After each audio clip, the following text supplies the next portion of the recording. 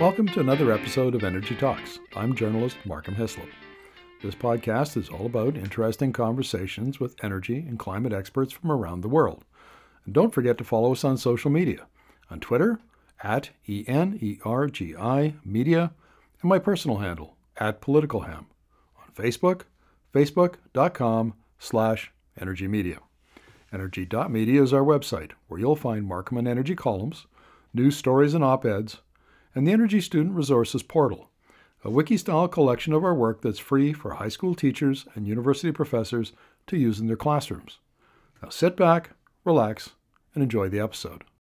I'm going to be talking to Glenn Hodgson, who is a fellow in residence at the C.D. Howe Institute, and he co-authored an intelligence memo titled, "The Oil Patch is Gushing Money, Where's the Boom?" So welcome to the interview, Glenn. Great to be with you again. Well, Glenn, this is I've covered the oil and gas industry for years. I generally, I read all of the most of the economists who are writing about the industry. Your intelligence memo is the first one that makes the argument that the Canadian oil and gas industry is preparing for a shrinking global oil market, and it's changing the way what it does with its revenues and the investment patterns and the impact that that has on the Alberta economy. Why don't you run us through give us a brief overview of the argument in the memo? Okay, quite happy to do that. So as Albertans know, anybody in Alberta knows that it's been a boom-bust economy for probably 50 years now. I mean, back to probably the 1970s. We've seen booms and busts through the 80s and 90s. We saw it during the global financial crisis. We saw it when oil prices went down in 2015 and recovered a bit. So this is not new, writing about boom bust in Alberta. What's different this time is that we're actually not seeing the boom. So what's happening right now with very high oil and gas prices, caused largely by Russia's invasion of Ukraine. That happened over the last year. What normally happens then is you get this great gush of revenues flowing through the province, revenues both through the firms, also to the provincial government. Their royalties go way up. And in fact, on the provincial side, we would have seen a surplus of maybe as high as $13 billion this year, if not for the spending to give people relief on inflation. So the gush is happening in terms of public resources. But in terms of how oil firms themselves are managing the cash, they're basically not investing in future expansion right now. Instead, they're flowing the money back to shareholders. So the money is exiting the province. That means you're not having the big sort of boom in investment that would normally occur in Alberta during high oil prices. And as a consequence, Alberta's performance last year was kind of average. It was actually, in fact, if I go back to 2021, Alberta was below the national average in terms of economic growth. 2022, we won't have the numbers for some time, but I expect Alberta will be kind of at the national average.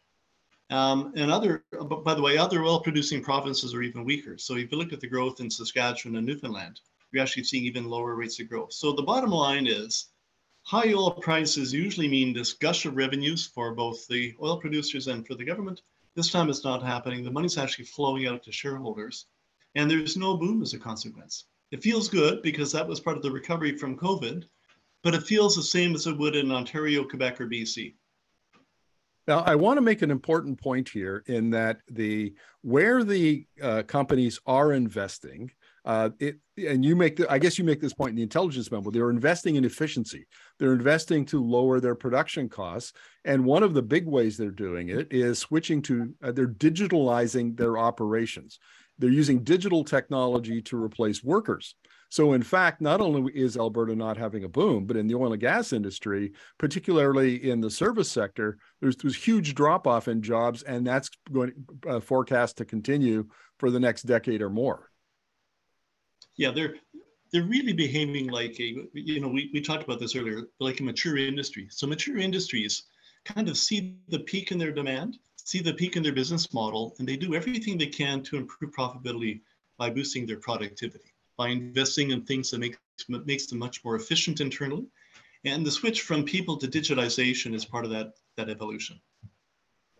So let's talk about the volume of money that's flowing out of the province. So Revenue soared to more than $12 billion a month in 2022. Prices have since come down, but we're from now until 2030, there are all kinds of forecasters like Wood Mackenzie is one of my favorites, who argue that chronic underinvestment in oil and gas exploration and production will keep prices high, probably well over $65, $70 for the rest of the decade. And then we see forecasters like the International Energy Agency saying that we can expect peak oil demand that's, around 2030, and then a decline beginning in the 2030s. That's really the scenario that these companies are planning for, isn't it? Yeah, so I'll start with prices. So forecasting oil prices for me is a mug's game. I mean, frankly, nobody's done it accurately over the last 30 years because there's so many factors at play. There's global supply, there's geopolitics, there's one-off events like the Russian invasion of Ukraine. Really, really hard to predict. Of course, warm winter right now occurring in Europe. So gas demand in Europe is nowhere near as strong. Oil demand is falling off because of all the things they're doing to regulate prices. So I don't even try and forecast prices. I was a forecaster for 12 years at the Conference Board of Canada before I retired and joined CD Howe. We basically assumed today's price was the price going forward because we didn't have a better estimate of prices. But you're absolutely right. There's lots of factors at play. But the structural change you've talked about is also really important. The fact that a lot of forecasters around the world are trying to get a handle on the relationship between climate change, the climate transformation, and what is going to mean for oil demand. And I'm glad you mentioned the International Energy Agency. I've been following them very closely for probably 5 or 6 years now. And they finally got smart about 3 years ago. They stopped doing one forecast because it was always wrong. Their forecast for oil demand was always too strong. They had to keep ratcheting it back year by year. So they've gone to a scenario approach where they're actually doing 3 scenarios, where they're assuming kind of a baseline. They're assuming countries actually implement all their climate policies, and then they have another scenario of getting to net zero in 2050. And under that, oil demand could peak as early as 2025 in their sort of climate policy scenario, or it's going to plateau into about 2030. But that's the kind of world that oil producers are living in right now. They're actually looking down the field and seeing kind of a plateauing in overall demand, and clearly that's influencing their thinking right now. Okay, so they're allocating money away from investment in Alberta. They're giving it to shareholders, which by and large, New York, or Toronto, or London. Exactly right. So I've seen estimates that 75% of shareholders in Canadian oil and gas are actually outside of the country. So and I've seen things like that around as high as 80% for some firms. And you make the point that producer revenues used for dividends and share buybacks has nearly tripled in the last few years. Can you explain that? Yeah, so with my co-author, Charles Centeno, who's, by the way, Alberta-based at Credit Union Central, we did a comparison of how revenues were being allocated in 2015, the last time the prices dropped, and then the recovery, and today. And it's clear that firms are now allocating much less to investment and much more to keeping shareholders happy. So they're increasing dividends, they're doing share buybacks. I've actually had a chance to see some other analysis in the intervening period since we wrote this back in mid-December. And it's interesting, so the guys on the investment side who look at the supply side factors say that the rate of return for firms is much higher through share buybacks than it is to actually investing in new stock, if you have a massive uncertainty as to what prices and volumes are going to be going forward. So on the supply side as well as the demand side, which we already talked about, there's a lot of factors driving firms to sort of reallocate their money towards keeping shareholders happy, acting like a mature company, rather than acting like a sort of growing risk-taking company going forward. Well, let's talk about some of the potential explanations. Now, I think we agree that it's this, they're doing is acting. They're the rational actors. They see their market about to shrink in what for the oil industry is a very short period of time. 7 years is not much for a planning horizon. So they see, but there are other potential explanations, and we see some of this we see it in political discourse, we see it in the media. So let's start with the first one, and that is that this is the numbers reflect a temporary adjustment due to the windfall in oil revenues. Can you explain that, please? Yeah, very, very simple. If you don't think that prices are going to stay at $80 or $100 a barrel going forward, and clearly they've adjusted just in the last months to 6 weeks, so prices have actually dropped. You don't make long-term commitments as an organization. You treat it as a windfall, as a temporary thing. You don't invest in new productive stock going forward. You simply give it back to your shareholders. So that's kind of the first and easiest explanation. And again, we're seeing firms in Houston, in the Middle East, doing the same thing. There's actually a lot of evidence that the American oil companies are doing the same thing. They're not investing in massive increases in their productive capacity and conventional. They're giving it back to shareholders. So that's explanation number one. Shall I go on to number two? Please do. Yeah, number two is basically barriers, regulatory barriers to increase production. And a lot of Alberta-based commentary has focused on things like the role of regulatory barriers, the inability to actually get things built on time, whether it's pipelines or new productive capacity. You can think about all the things that get in the way of a productive investment. And I think that there's some credence there. I think increasingly we're understanding that our regulatory framework for new projects of any type is probably too tight. It's almost impossible to get a project to the finish line in a realistic time frame. You know, you think about Trans Mountain. I did some work on Trans Mountain 8 years ago when I was still employed. And it took the federal government intervening, buying the asset. They still have to get it through the CER review process. And ironically, another one of my former employers, EDC, is providing the financing now. But, you know, 10-year timeline to get things done is just too long. So that's a logical explanation, but it's probably not complete enough. It's probably not a complete explanation, which is why we focused on the third option in terms of explanations, which is there's something structural happening, both in terms of supply conditions, but also demand conditions, that's causing oil producing firms to kind of rethink their business model and think about allocating the gush of revenues that they're experiencing right now. I always push back on the importance that is given to regulatory uncertainty. And I'll tell you why, Glenn. One is, Kevin Byrne at IHS Markit, for example, who follows the oil sands quite closely, says that there's plenty of pipeline capacity up into at least 2030. The industry itself has other options. It could invest in partial upgrading to take diluent out of the dilbit so that it frees up pipeline capacity. And in terms of regulatory delays, the industry moved already 3 or 4 years ago away from big green field investments into what are called brownfield investments. So you take an existing field, you take an existing facility, like in the oil sands, for example, and you expand that. It's much less capital intensive. It gets your oil to market much quicker. And there probably won't be any more greenfield investments at all. That's where the federal government plays a role. The federal government plays a very small role if any at all, on brownfield investments. And a lot of this takes place, a lot of the approvals take place in the province, where they don't have the Alberta Energy Regulator pretty much approves most of their applications. So while it makes for good rhetoric, I really don't think in the grand scheme of things that the regulatory uncertainty is as limiting a factor as the industry. It's not the industry status quo. I'll give you that. It's more difficult than it was over the last 50 years, but that's true even in the United States. So anyway, that's my point. Yeah, those are all good arguments. And that's part of the reason why we didn't focus on regulatory barriers as the explanation. I mean, there's the industry is a very complex industry. There's many factors at play. Regulation is clearly a factor, but as you point out, if you're looking at in-province production, it's AER that does the approvals, not CER.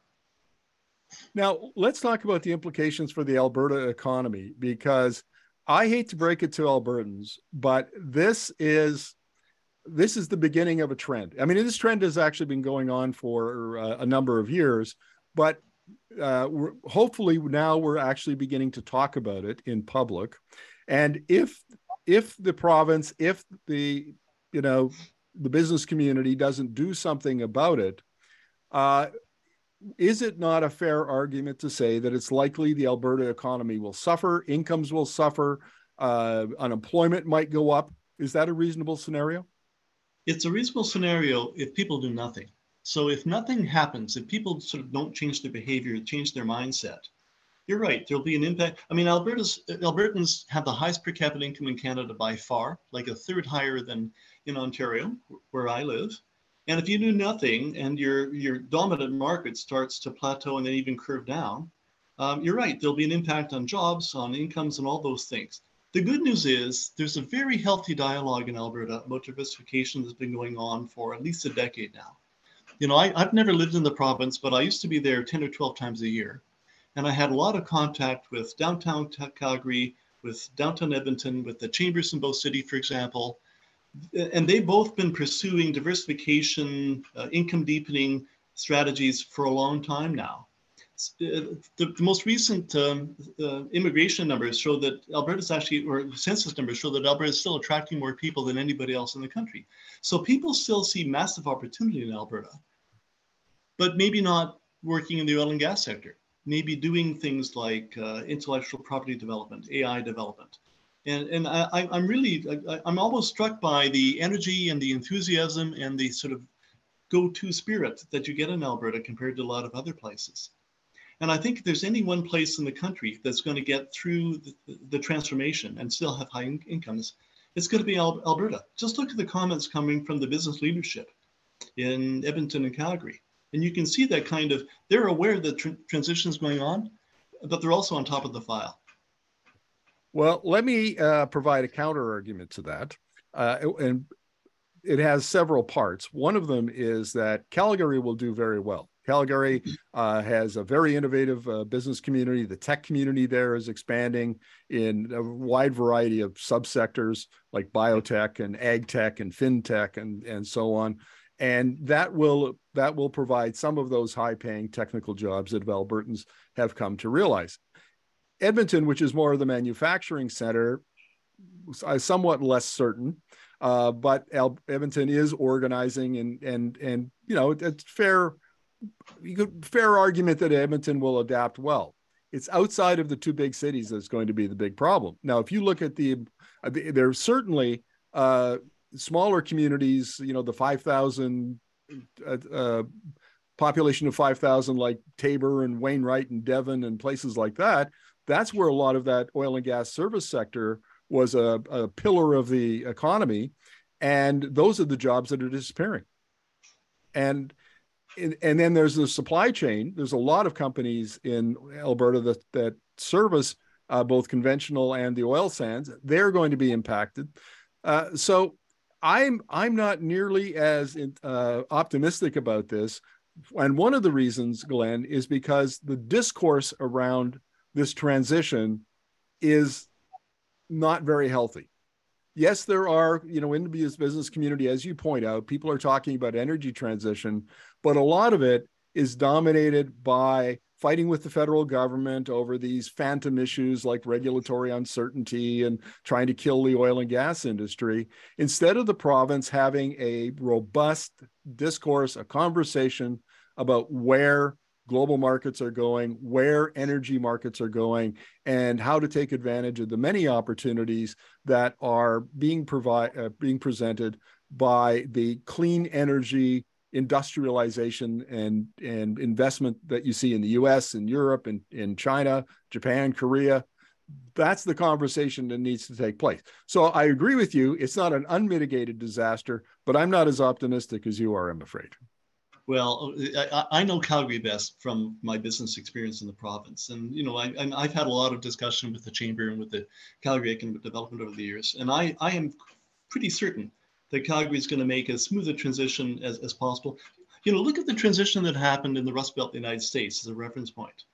Pittsburgh has done exceptionally well. Cleveland's been a disaster, or Gary, Indiana. You can think about lots of places. So it really comes down to local strategies, local leadership, local vision, in terms of what you could be, as opposed to getting stuck in the present or the past. I often use the stages of grieving as a reference point in terms of how ready people are to have that conversation.